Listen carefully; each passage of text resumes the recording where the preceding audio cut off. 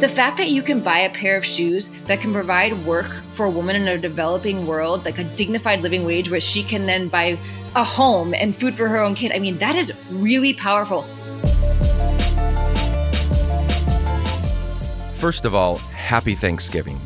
Today's guests are Heidi Lindgren and Julie Colombino. So why these two ladies? Today on the podcast, we're exploring sustainable fashion a little bit more. We've done this several times already with Barrett Ward from Able and with Chelsea and Elizabeth from Trades of Hope. But I want to keep teasing out stories where people are giving sustainable work and life to people in the developing world. These amazing friends are not giving charity, they're giving work. So that's why we're tackling this issue again today from an entirely different angle. I speak with Heidi for a few minutes at the beginning of the podcast. She's a model, she's a student at Columbia University, and she lives in New York City, the greatest city in the world. Now, Heidi is not just a model, she's a model that focuses on sustainable and ethical fashion. She is an ambassador for Dumais, an ethical fashion company based in Haiti. She's good friends with Julie, the woman you're going to hear me chat with for the rest of the podcast. I caught up with Heidi right before she went to her next class at Columbia. Thanks, Heidi, for giving me those few minutes. In our short time together, Heidi dropped several serious value bombs about why we should put our wallets where our passions are, or why we should buy ethical and sustainable clothing. Then, I'm going to spend the rest of the time talking with Julie, the founder of Dumais. Julie's story is truly fascinating. I found myself paying attention to what she was saying with the focus that I use maybe when I'm watching a super intense film. She's a firecracker. You're going to hear her passion and strength right from the very beginning of our conversation. I truly can't wait for you to hear these fantastic conversations I had with Heidi and Julie. So without further ado, my name is Nick Lapara.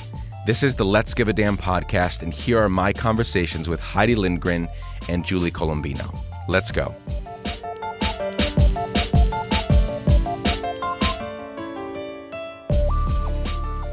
Okay, everybody, before we have our longer conversation today on the podcast, we're going to have a shorter one, but not because she's not awesome enough to get a longer conversation. We just want the two of them to tie together. So on the line, we have Heidi Lindgren. So excited you're here, Heidi. Thanks for having me. Yeah, you're welcome. Thank you for taking time out of your school day. So you're at school, Columbia, right? Yeah, I'm about to sit down for a psych exam in an hour. Oh, well, should you be studying instead of on here with me? It's a good break. It's a good good break, yeah. Okay, good. So as everyone else on this podcast knows, we're going to have a long conversation with Julie, the founder of, let me see if I can get this right, Dumais. Is that about right? Yeah, that's pretty dang good. Fantastic. So why don't you explain who this company is and then why you're a part of it and who you are? Why don't you just go for it? Tell me, give me the whole thing right now. Okay, yeah. It's kind of the best way for me to explain it, actually, is through sort of my discovery of it, which was in 2014. So just a little background on me. I've been a model for the past 16 years now and been living in New York for the past 10. And I met a girlfriend of mine on a photo shoot for Macy's and became fast friends. And all of a sudden she said, "Hey, I'm going to Haiti. You got to come with me." So I was in sort of like a year of yes mode where I was just like saying yes to everything that came my way. And I jumped on a plane with her and went down. We went down to teach English, actually, with a school called English in Mind. Incredible organization. And what they do is really interesting because you teach in the afternoon, but in the morning, they sort of take you around Haiti and show you a lot of the businesses that have developed there in Port-au-Prince. And that was how I came across Rebuild Globally. So Rebuild Globally is what Dumais was founded as. It was founded right after the earthquake in 2010 as a way of creating jobs in the community. So I'll let Julie get into all the details of why it got started, but they were still Rebuild Globally when I met them, and they were still only manufacturing flip-flops out of the tires that they found on the street. So that was their goal, was to create jobs and train artisans to manufacture these sandals out of tires. I fell in love with the concept as soon as I met them. I had never seen a social business before. I was only familiar with, aid in the form of charity as opposed to aid in the form of job creation and dignity. And I just completely fell in love. And for once, my quote unquote modeling skills came in handy.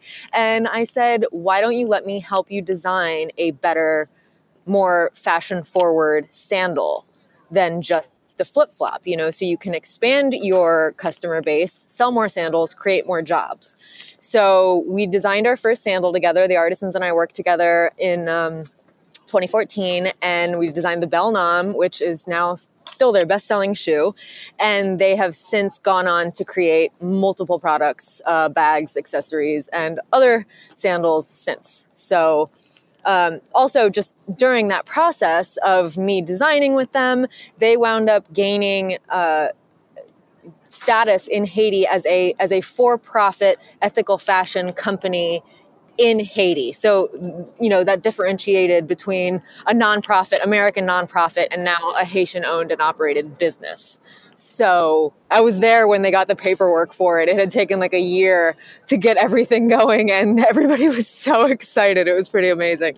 Yeah, no, that's awesome. Thank you for sharing that context. So a couple questions I have is, why create clothes this way? Why create jobs versus, for anybody listening, why should they buy these products versus going to H&M and getting something for a lot cheaper, or going to Walmart and getting something for a lot cheaper? Yeah, why is it important to think carefully about who's making our stuff and the impact that it's having? Well, that is a very, very big question. Yeah.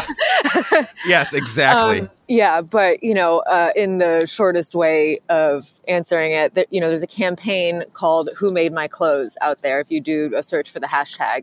And it basically tries to connect artisan faces to the products that you're buying.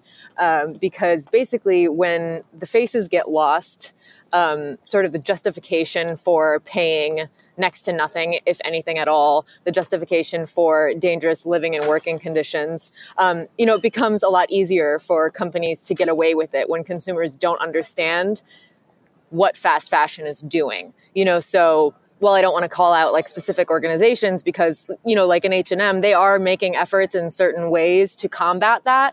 But that's essentially what's happening is, these low price points are, and our ease of like dismissing who made the clothes is contributing to really, really terrible conditions. And our artisans are paid higher than a living wage in Haiti. And you can see the results of it because they now have their own businesses. They have health insurance. They have their kids in school, And so it's just, everybody talks about the companies holding all the power, but really as consumers, we hold all the power because what we buy is what companies are going to put out. So if we demand that companies, take this step and put their artisans and their workers first, then that's what they'll do, but we have to demand it first. So that's why it's important. No, that's fantastic. Super helpful. And I'm super on board with that as well. So the last question directly for you is, Heidi, why do you give a damn? Why are you taking time and energy out of your life to put into something like this? Like, what's driving that? I mean, I just don't understand why else we're here if we're not here to create positive impact in whatever way we're most capable of, And for me, the fashion industry has been an incredible launching pad for so many different things that I've been involved with, and has given me access and, to resources and to people and to connections that I feel like if I didn't use them for good, I wouldn't be doing the blessings that I've been given justice. Hot damn. There it is. You heard it. No, I completely agree. It's why I'm doing this podcast. It's why I've spent 20 years in humanitarian philanthropic work all over the world, because we're not here. You and I are not here just to serve ourselves and our little group of people and our little part of the world. Like, yes, that's part of that is important. Like, we have these people around us, our little community, but the only way that our world becomes better, that things get better, that we can eradicate some of this like shit that's happening in the world is if we all come together and say, what's my part, right? Yeah, absolutely. And I think that word you just used, community, is such an interesting thing because, the world is shrinking real fast, and communities that we never used to have any connection to are literally like those people that made their clothes, like their lives are hanging up in our closets. They are our community. You might not ever see them, but they are our community. So yeah. That's super powerful. Well, Heidi, thank you for the few minutes you spent with us. I'm so excited that we got to talk with you and that we're going to hear from Julie now.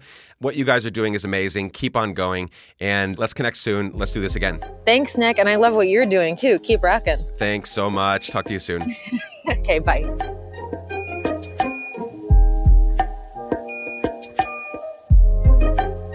Hope you all enjoyed my short conversation with Heidi. So much to learn from her. And now here's the longer conversation of our podcast today with Julie Colombino from Dumé.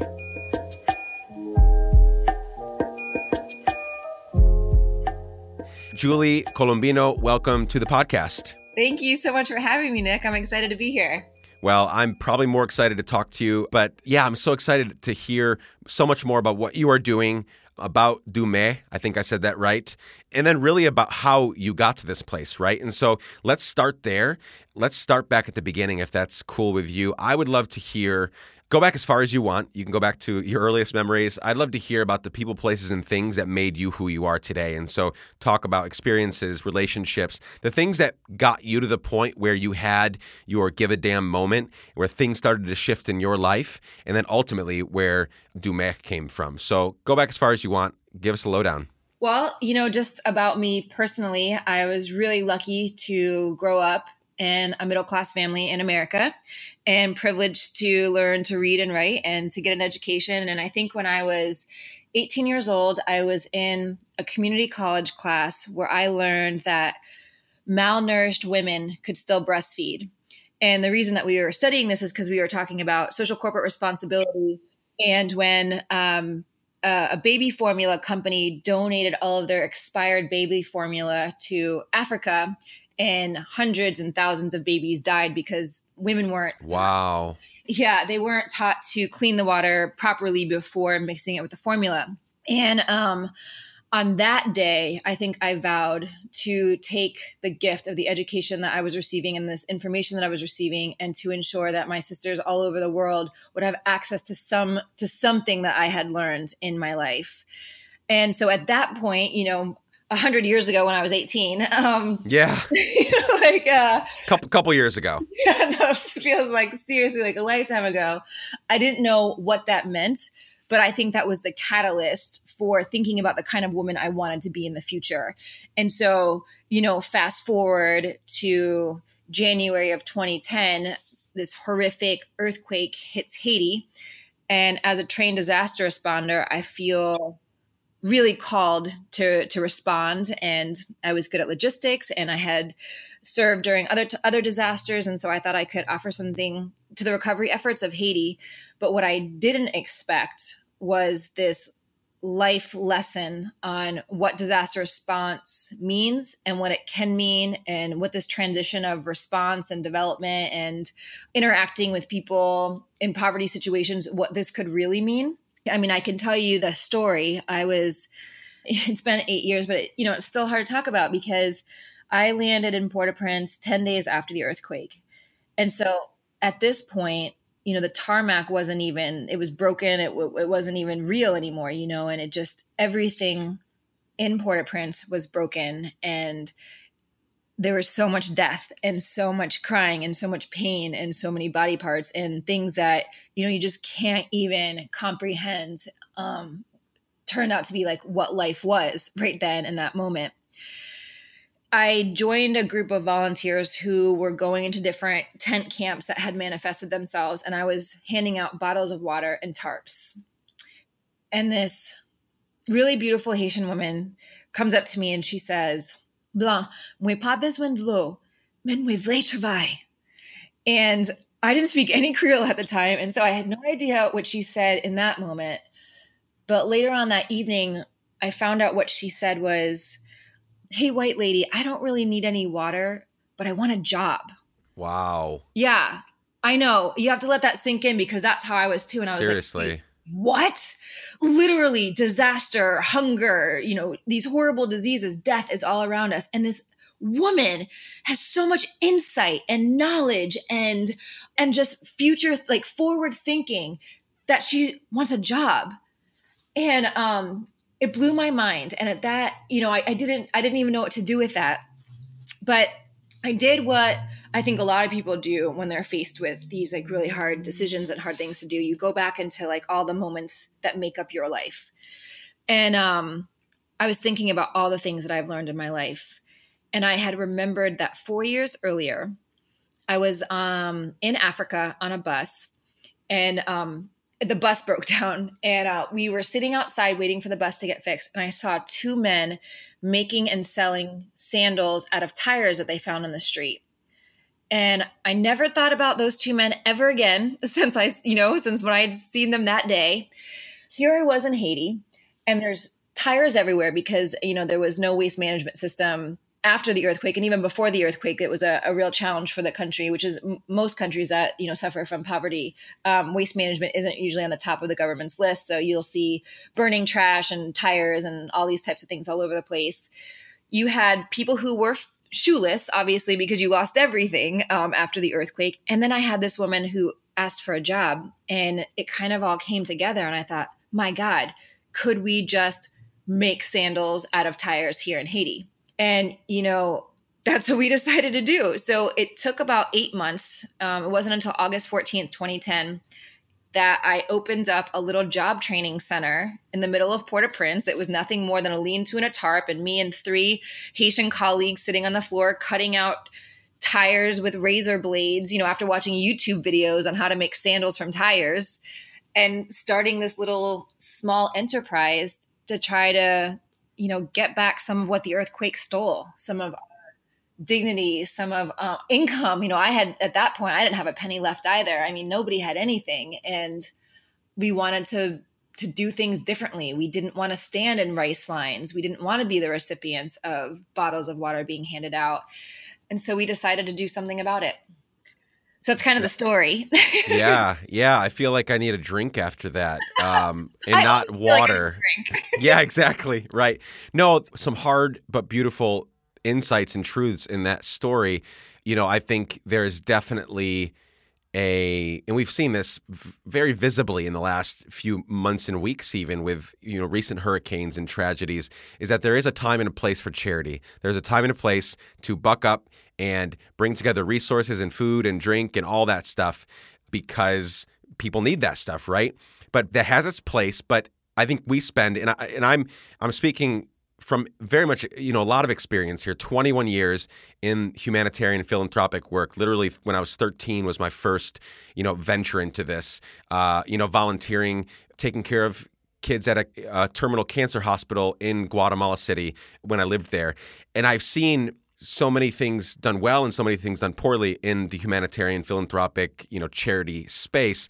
And you're bringing up something that I've seen over and over again, which is that people, they don't want handouts.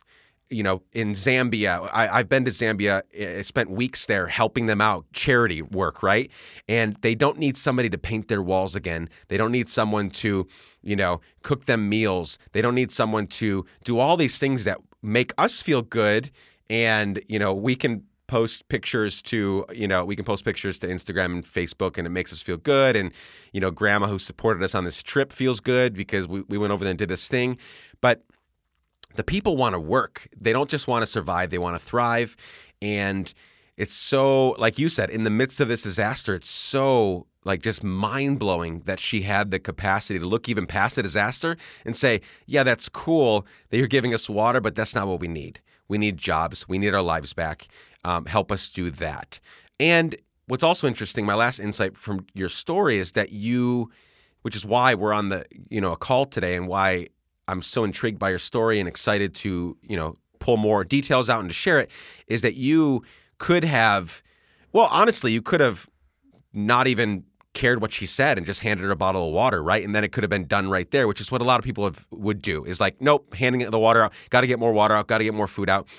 But you took the steps to find out what she said and what she meant, and then you put yourself in a position to be impacted by that. And then you did, again, what I think a lot of people fail to do, which is why I created this platform and want to see more people do these things, is you gave a damn about it. You said, what can I do? What can we do to create change here? So really crazy story. And what's also interesting is that during that earthquake, I wanted so badly. I was literally, and I'm glad there were both kinds of people, the yous and the me's in that situation, because not all of us could go over there. I was moments away from booking a ticket, and I had an organization that I could have gone with. And what I decided to do instead was do something that I was good at, which was events and music tours. And we put on a big hip hop show, raised $25,000. And I think that was, probably the best use of because there were probably, as you probably saw firsthand, there were so many people over there. I don't know, maybe you could have used more, but I'm sure the $25,000 was put to better use than me going over there and handing more bottles of water out when what they really want is their lives back and jobs, and they want to thrive in that environment. So yeah, thanks for sharing that. So incredible story.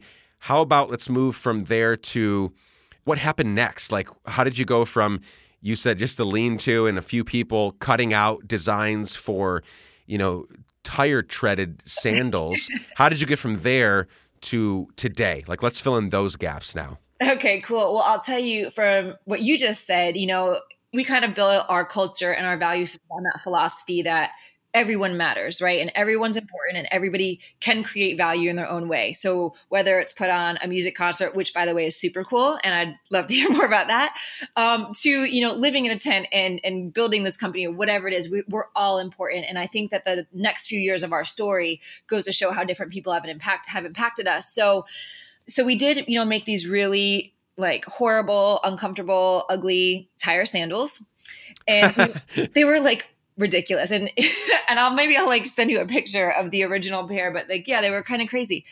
But the thing that was even more crazy was in how ugly this product is that we were making, was that people were buying them. And I don't know if it was because it was a novelty or that people were just, because we had relief workers and UN workers and Haitian people and people just, like the fact that somebody's doing something other than handing out bottles of water. So I don't know if that was the reason why, but whatever it was, it triggered this idea that, my God, we're not just a charity, we're something different. And to give you, sorry to go back a little bit, I have a master's in nonprofit management and I've always worked for different charities in my life. And it's something that I'm comfortable doing, working with charities. But when we started doing these business transactions of selling ugly, uncomfortable sandal, like no matter what the product, we were giving something and getting money in return. I was like, oh my gosh, this is not just a charity. This is something different. And I didn't know what that meant. And so we kind of just carried on. And every couple of weeks, my business partner, Jolena, who you'll hear me talk a lot about because she's everything. She's this amazing woman who I've built the company with since day one. She kept bringing in new friends to like volunteer. And I'm saying that with like making air quotations because she'd be like, oh, this is my friend. Like she's going to volunteer. And I'm like, I don't know, Joe, because like we paid people to work, right? Like, because, that's like what we were doing. And I was like, so I never felt good about volunteer. So we just kind of kept adding people to this team. And I'm telling you, it was really scary because money was running out so quickly. And so we just kind of relied on different people who were coming through Haiti because like you mentioned, there were thousands and thousands of people coming through all the time. And, one time this guy comes by and he says, hey, have you ever used a Sawzall or thought about using a Sawzall versus razor blades to cut tires? And I was like, what the hell's a Sawzall? And a month later, the guy comes back and he brings me a Sawzall, which is this amazing electrical tool that cuts tires much more efficiently than razor blades. But we didn't have any source of power. So he then a month later bought us a generator, like this little tiny generator. And it kind of like started transforming things. And like, other people would come and say, oh, this really hurt my foot or this, would be really cool. And slowly but surely, we were actually learning to become craftsmen. And then one day I was downtown and I met an actual shoemaker because Haiti is full of incredibly talented cobblers and artists and craftspeople. And because I didn't know the country well enough, I was ignorant to all that she had to offer and all these resources of this beautiful country.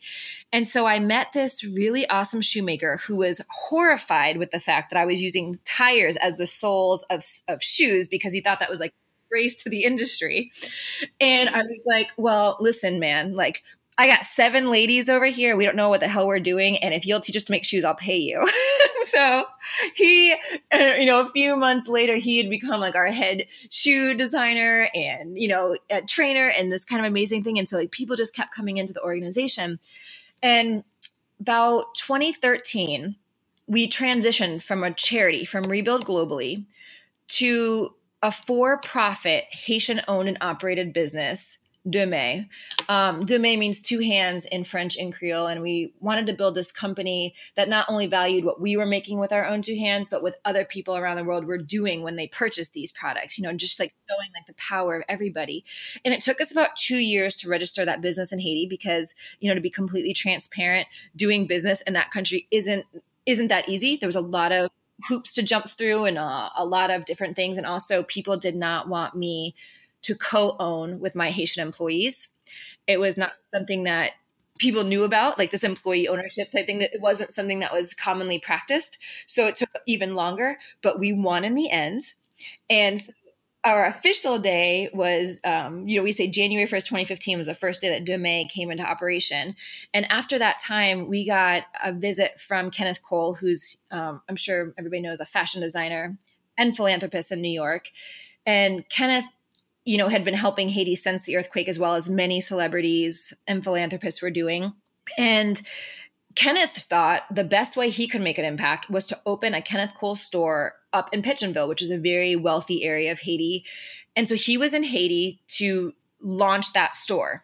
And somebody had said to him, hey, have you heard of this little company down by the airport? They make shoes there. And so I got a call Friday night. They said, oh, Kenneth Cole wants to come to your factory tomorrow. Wow. Yeah. And I was like, awesome. And they're like, will you be there? And I was like, I will not. I was actually in the United States because I had malaria at the time. But my team, my incredible team in Haiti were there, and they received Kenneth, and he, I guess from the story goes that he really grilled them about the business practices. Well, why is your company never shut down? Because, all these problems with the port and this and that. And we explained to him that 100% of our materials are sourced locally in Haiti. So we don't have to deal with anything at the port, or we don't have to deal with any of those problems. We explained that this is not a co-op or a pay by the piece, that this is a place where people get dignified living wage work, where we pay taxes to the Haitian government, we pay employee taxes, we pay property taxes, we pay sales taxes. We are part of building the economy of Haiti. And therefore we don't have problems. We just do business. And so Kenneth said, I'd like to design a flip-flop that I can sell in my store in Pétionville in Haiti. And so they called me and they're like, Kenneth Cole wants to do this. Can he? And I'm like, Kenneth Cole can do whatever the hell he wants. He's right. So he did. He designed this collection called the Love Haiti Collection. And I really thought about it. And I thought, Kenneth Cole has so much more power and reach than Haiti. So I flew up to New York the following week with one of my team members, came in from Haiti, brought all the prototypes, and we said, okay, we want to sell these all over the world in every Kenneth Cole store in the world, And he was like, well, this is what I can do. I can put them in 6 different stores and I can sell them online. And he did. And that was a huge gift for us, to have this exposure, to have this guy who's been making some of the best shoes in the world for the last 20 years to validate our little tiny brand and say, you know what? I'm going to take this one label and I'm going to manufacture it in Haiti, and I am going to be a part of the change, of the sustainable change. And because Kenneth did that, I think other people started to look at us. And he did more than that too. I'll maybe totally honest with you. He taught us how to use leather better. He taught us about the equipment that we needed to invest in. He spent time, and his team spent time showing us how to be more appropriate business people. Because none of us, nobody on our leadership team had any business experience. So they were willing to teach us and to grow with us. And it's been a huge part of our, current success. So we just learned every day how to do things better. And I'll tell you, it's a painfully slow process. But I think if you're willing to grow and to learn and to be humble enough to acknowledge when you're not great at something, people will come in to fill those gaps. And that's what we just keep finding. And I know you spoke to Heidi later, and, later, right after Kenneth Cole came through, this amazing woman, Heidi Lindgren, who's one of our brand ambassadors and board members of our charity side, she came in and said something very similar. She said, I love what this company is doing, but, Julie, I want to be totally honest. I wouldn't really wear these flip-flops. it's not something I'd walk around New York City to a model fashion shoot on wearing, these generic looking flip-flops. And so Heidi took her own time, own money to come and live in Haiti with us in our extremely humble accommodations. I'll just put that out there, and sat in that social impact factory every single day, designing the highest selling, like the biggest selling sandal that we have to this very day, the Belle Nom sandal. And she designed that sandal with our craftsmen and women.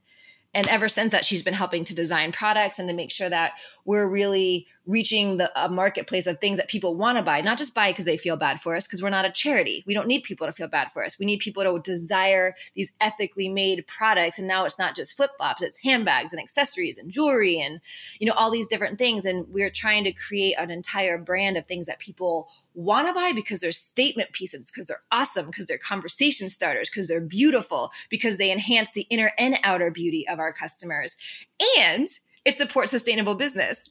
I mean, Right. Could it get any better than that? I think not. Yeah. No, for sure. That's incredible. So when you guys transitioned from being a nonprofit to a for-profit in January 1, 2015, what were some of the impacts of, like, were there any naysayers now that you weren't a nonprofit anymore? What have been some of the ups and downs? Maybe it's been all ups of doing that, going through that process. You ask really good questions, because there was a lot of naysayers, and I'm sorry, Right. I need to clarify. We actually have a hybrid model. So we still have the charity Rebuild globally, and we have the for-profit business. And I'll tell you why. The charity continues to exist, and thank God it does, because we fundraise through the generous donations of people and grants and foundations to provide education for some of the most vulnerable youth in our neighborhood, as well as an entrepreneurial center, Saturday classes teaching entrepreneurial skills to vulnerable kids in the neighborhood, and a job training program so that we can build a workforce so that Dumé has a trained workforce. And so our charity continues to do that and really help with some of the other things when hurricanes happen, so the charity is still able to respond to the fact that we are situated in a developing country. And so the charity still works at that. But making the decision to open a for-profit business and to move all of that into a for-profit business, my nonprofit board, our charity is a U.S. nonprofit. The first thing that, people said was, wait a minute. The reason you're a nonprofit is because you don't pay taxes. And you become a business, you're going to have to pay all these taxes. And let me tell you something. We pay a lot of taxes in Haiti because it's a very European type system. And I said, but do you know what? If I want the road built between my house and my company, I better damn well pay my taxes. And it is not a charity's responsibility to build schools and to build roads and to ensure that we don't get completely blasted during a hurricane. That is the government's responsibility. But how can that government operate when there's charity after charity after charity in there doing those jobs already and not contributing to the bottom line?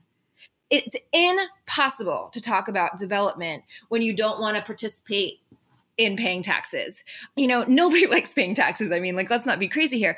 But if we truly believe that people deserve roads, that children deserve schools, that, that people, should have access to all of the stoplights, to all of these beautiful conveniences that we have that allow the United States to be such a wonderful place to live in, then don't people all over the world deserve that? And are our charities and nonprofits actually hurting that without knowing it? And so that's why I think it's so important to talk about it, because I don't think anybody would do this out of malice. It's just we don't know differently because this is how people have conducted charities before us.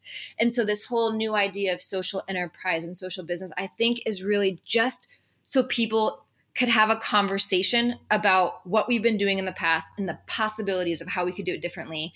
And, it protects us. It makes us safe. It makes us a partner to the Haitian government, to the Haitian community. I think that being a business and doing business that again is not temporary. Nobody starts a company and hopes to leave in 3 years. Well, most charities want to go into a disaster zone or a poor country, and they always say they work themselves out of a job, right? Because that's what charities are supposed to do. But business is supposed to sustain. And I want something that lasts, and only a business could do that. Man, that's spot on. You're hitting on so many things that I love and live for, and I'm so excited that you're there doing that. So let's talk numbers for a minute, just so that we can kind of get a better idea of what's truly going on. Like, let's talk numbers, not like financial numbers, but people.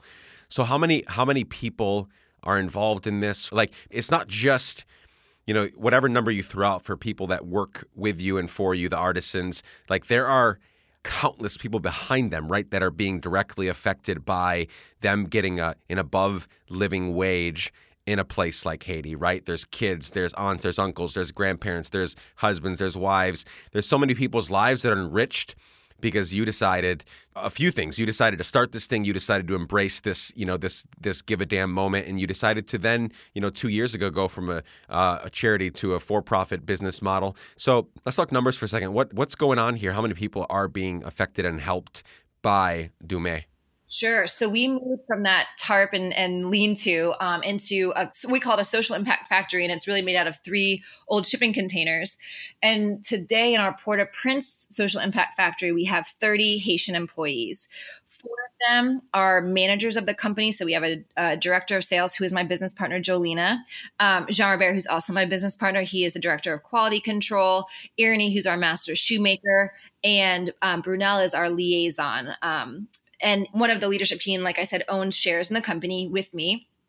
And then we have, about 25 craftspeople who are working every day in that factory. Last year, we partnered with the United Nations to open up a second training center in a refugee camp on the Haitian-Dominican border. Oh, cool. Yeah. And this was a really eye-opening experience. Immigration and refugees and all that, it's a hot topic around the world. And I think if we always approach this conversation with compassion, both sides of however you feel about these particular crises happening right now could be enlightened by the plight of a refugee. Someone who has been violently, usually torn from their family and home, thrown across a border without, most of the time, speaking the language, having any type of family support. This was something I learned, that there are loan sharks that are just hawking all over the border that attack these people and, trap them into these horrific loans and these situations because, there will be a child whose arm was dislocated because he was pulled so harshly across the border. And so a desperate mother, of course, she'll take a loan from a loan shark to get him some kind of medical help. These people are prisoners because they are stateless.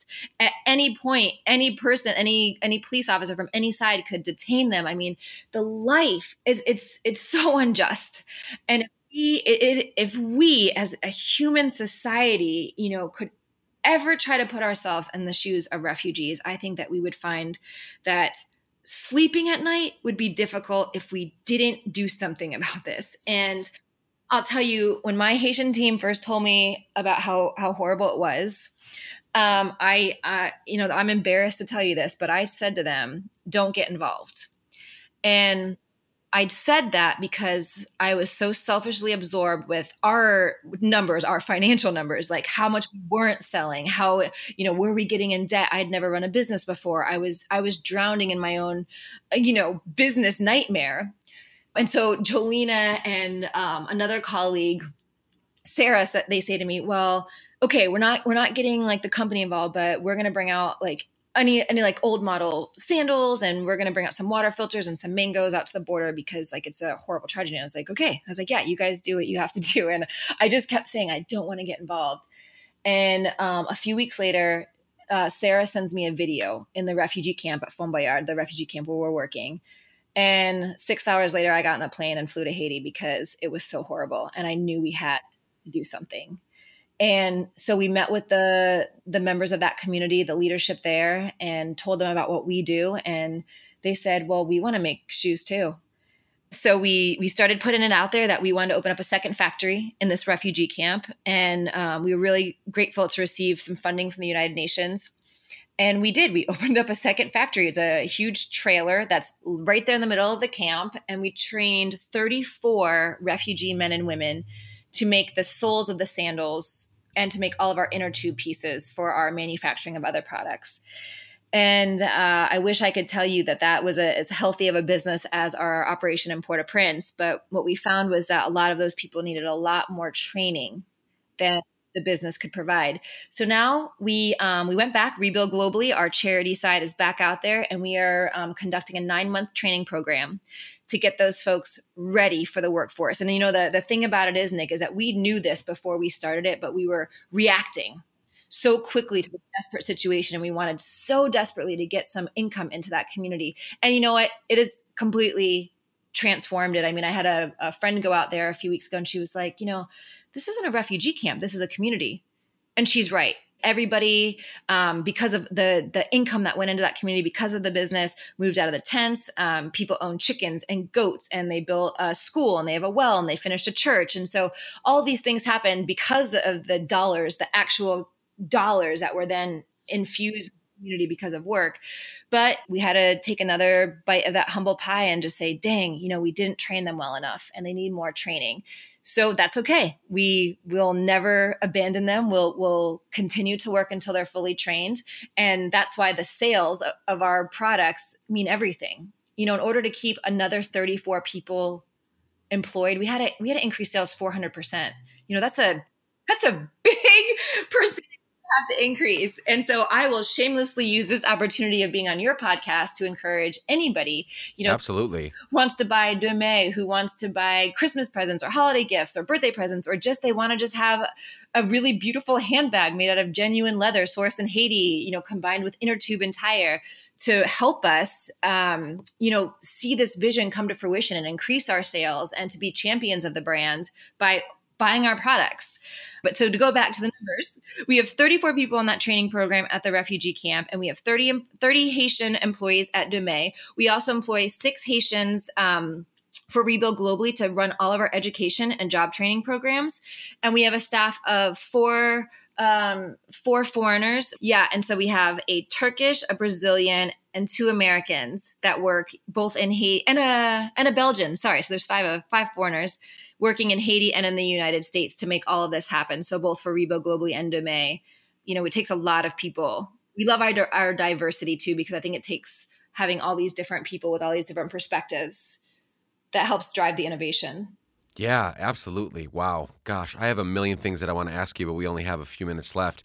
We'll do part 2 for sure. So, Julie, this is a very simple question, but it's loaded, I'm sure. Why do you do this? Like, why are you doing this? Why do you give a damn in this way? It would be much like I can feel your energy through, literally through my ears and through the microphone. And like, I assume there are probably a million other things you could be doing, probably for a lot more money. And there are many other paths you could have taken, and you stuck with this one. I mean, why? Like, what's driving that? Well, I mean, Nick, I love my life. I love the family that I was able to build in Haiti, the company and the culture that I get to be a part of every day. And I would be lying if I didn't tell you that there's more lows than there are highs, because there's so many lows and there's so many challenges. But every time we defeat, even if we just partially defeat one of those challenges, I feel like it matters that I'm breathing. And I love that feeling. I love being a part of something that I know is going to surpass my life. Demae doesn't live or die with me. It's its own thing. And I feel really grateful to be a part of that. And so, like I always said, my business partner, Jolena, always says, if Julie came to Haiti and gave me oil and rice, it'd be gone, but she created a job for me. And I always have to say to her, Jolena, I also have a job here. So you created a job for me. Yeah. It's this coexistence of like building something that you want to live in and be a part of something that you live in. And I also love every single one of my team members. And so it's fun to go to work. It's the sad and hard things that we have to deal with every day. We are there for each other. And I don't know if I could have that anywhere else. Yeah. Yeah. No, absolutely. Everyone listening to this conversation right now, they're here. I mean, probably partially because they want to hear a good story and they want to be inspired, but I hope, and I think I'm right, because I hear people, contact me all the time. They want to give a damn. They do give a damn. They're somewhere in this process of giving a damn. and they want to do something meaningful with their lives. They want to get off their asses and stop watching as much Netflix, and they want to, stop making excuses, and they want to do. They want to do, whether that do, and do means a lot of different things, right? It's helping the homeless person that you always pass on the way to work. It's being there for your neighbors. It's taking care of your community better. And then it's starting, companies overseas, and it's getting on a plane and going to disaster areas. So it's everything, right? But they want to do something. So what would you give us based on your experiences, your life, the things you've learned? What are 2 or 3 things that we can take to heart right now, things that you think that people can act on right away? Just give us some advice, some things that we can really, go after here immediately. Okay, well, you said the first one. It was do something. So I remember, especially right after the earthquake, I was really paralyzed by the disaster. Even though I'm like a trained response worker, like I was very paralyzed. And I remember someone saying, and I was like, I don't know what I should do. And they're like, do something. Because if you allow yourself to stay paralyzed and to stay comfortable, or to you're so afraid to make a mistake, nothing will ever change. And then to carry on with that thought is learn from your mistakes. So in the process of doing things, I've hurt a lot of people, and I have to live with the nightmare of not being able to help in a way that I wanted to, or, almost using somebody to have to learn something. And that's a really, really hard way to live. But what I promised myself is that it would never happen twice. And it hasn't in 8 years. Every mistake I have made, I have learned from it. And someone else, usually it's myself, will be better for it. And usually it's, the next person who will be in a very similar situation. And so we always learn to do better. What Jolena taught me is you persevere. Like, no matter how bad it gets, like, in perseverance, it can't just be like a buzzword, and it can't just be, something that people talk about. It has to be, you have to swallow it and own it and never give up. And the only way you'll be successful in that, in my personal opinion, is to surround yourself with great people and a great team. Like, I'm honored to have the opportunity to be the spokesperson today with you, Nick, for our company. But it is only because I have the most incredible people who allow us all to do this, so it's never one person. It's never an entrepreneur. It's all the people. And so surrounding yourself by that type of greatness and people who believe in you, I would say, we're really powerful. Each human, each choice, each day, we really are very, very powerful. I don't want to take over the conversation by trying to say this again, but I will say, the fact that you can buy a pair of shoes that can provide work for a woman in a developing world, like a dignified living wage where she can then buy a home and food for her own kid. That is really powerful. Or you can choose to buy a $6 pair of plastic flip-flops that hurt the environment, that were made at a sweatshop possibly. Who knows? But that simple choice of what you put on your body or in your body, that we all wear clothes and shoes every day. We all eat every day. And so that means every single day, multiple times a day, we have a choice to do something very powerful that affects hundreds of people, essentially, And I think understanding that, owning that, and doing something about it right every single day. And if you make a mistake, that's okay. You got the next day. Fantastic. Yeah. Wow. That's some good stuff. That is such good stuff. So much I want to talk about. I think we're definitely going to do a round 2. I really think so, because I think we have a lot to learn from you. But for the sake of time, here's what I want to do. I want to say something to you, and then I'll ask one kind of closing question. That last question is always the same for everybody. It's one of my favorite questions to ask. I ask it on the podcast. I ask people all the time because I'm really intrigued to the answer. So the first thing, I'm going to say something to you. The thing I'm going to say to you is, I want to spend just a moment honoring you. There's always a tension on these podcasts because on the one hand, what I'm trying to do is to normalize giving a damn, right? I want everybody to know that you're not a superstar. You don't have some magical power.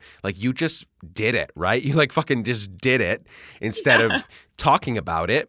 In a sense, you're not a superhero. On the other hand, you did do it though, right? And so there's always this tension when I'm trying not to elevate you and so many other guests, but at the same time, I want to shout your praises from the rooftops and just say hey, everybody, Julie did it. She stopped making excuses. She saw a need and she gave a damn about it. And so really briefly, like I want to honor what you're doing. What you're doing is so powerful. You've directly created work for dozens of people that need it, right? And that is directly affecting so many people, their children, their spouses, their partners, their aunts, uncles, the grandparents, their neighbors. You're making Haiti a much better place. And on top of that, you're providing great products and things for people to buy all over the world where they can, like you just stated a few seconds ago, they can directly impact these amazing people in Haiti that are still to this day recovering from tragedies that have happened in their country.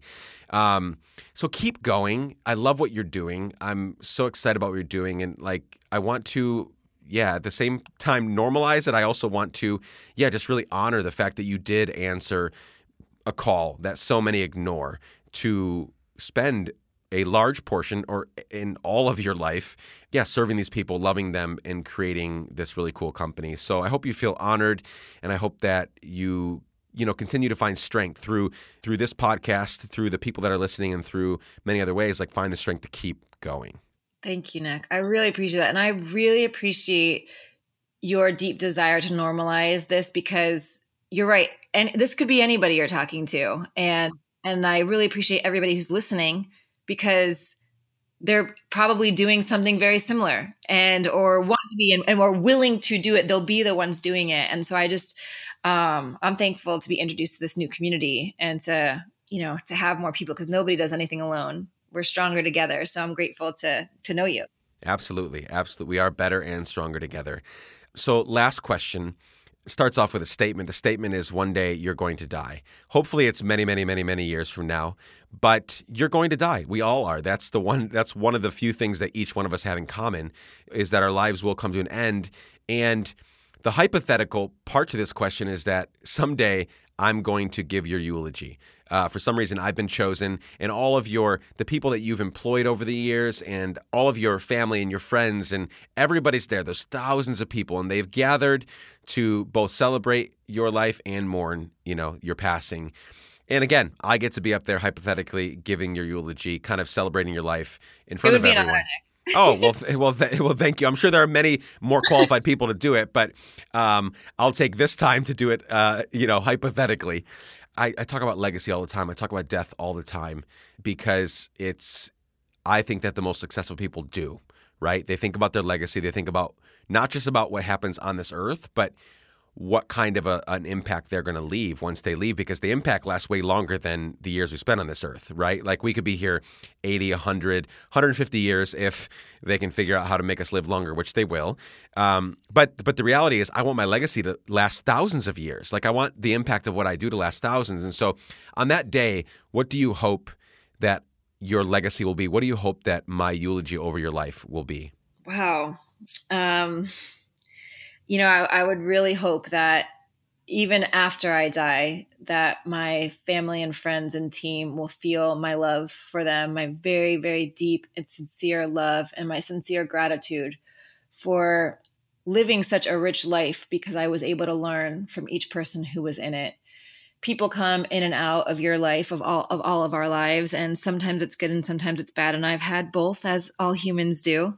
But from each interaction, especially as I've gotten older, I tried to learn from them. And I hope that, maybe I could also leave a little teaching to them. But I would just hope that as you were speaking about my life, that they would continue to feel incredible gratitude and love, because that's how I feel every moment of every day. And my life is joyful in the midst of all of our, hard work and tragedies that we've come through because of the people in my life. Amazing. Thanks for sharing that. I think if you keep on the track you're going on, that will be what is said for sure. And I think you've already had such a great impact. So I love that. Okay. Before we finish, what do you want people to go look for when they go, they're going to go look you up online after? What are you online? Where can they find Dumais stuff and all of that? Thank you so much for asking. Okay, so there's all different kinds of people in this world, and there's different ways that people want to participate in development and change. And so if you're the type of person who loves to give to charity and loves to watch your dollars work for those who are more vulnerable, I would encourage you to visit rebuildglobally.org and look at our Pathways to Impact. And it is a really awesome program, a monthly program that we love when people join because they get to be part of the solution to education and job training needs in Haiti. And if you are looking for some really awesome genuine leather or inner tube tire products for yourself or for Christmas gifts, to visit Deuxmains, which is DEUXMAINS.com. And you can, find these products, and you can follow us on Facebook and Instagram, and just be a part of our story, because we're all interconnected and we want to know you. We want to, anybody that's on this call, I want to know. So please reach out. Yeah, I love that. So Let's Give a Damn family. You have a responsibility now to, we ask a lot of you, Let's Give a Damn family. There's always amazing people on to help and collaborate with. But I want you to at least spend a moment asking yourself, is this something that I can contribute to? Whether it's, just straight up giving money to the nonprofit side, Rebuild Globally, or if it's, I just looked at the products. There's purses, there's sandals, there's so many amazing products, and they look great. You'll be happy to wear them, both because they look great and because you're helping amazing people have a sustainable life in Haiti and in so many other places. So go check that out, everyone. Julie, thank you so much for joining me today. This was an absolute pleasure, and I hope we get to do it again soon. Oh, I'm honored. Thank you for taking the time to talk to me.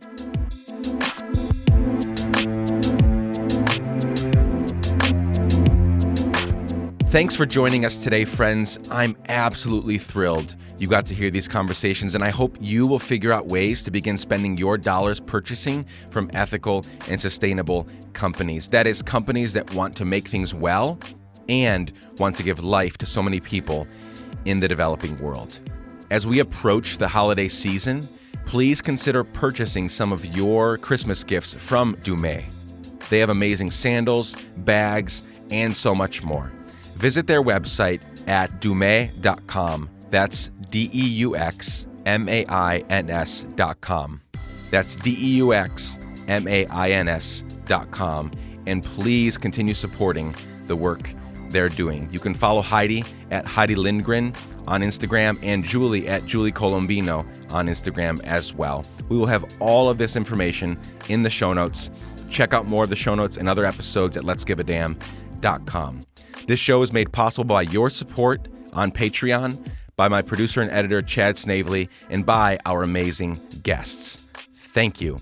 And thanks for listening. Love you all. Bye for now. Oh, and happy Thanksgiving.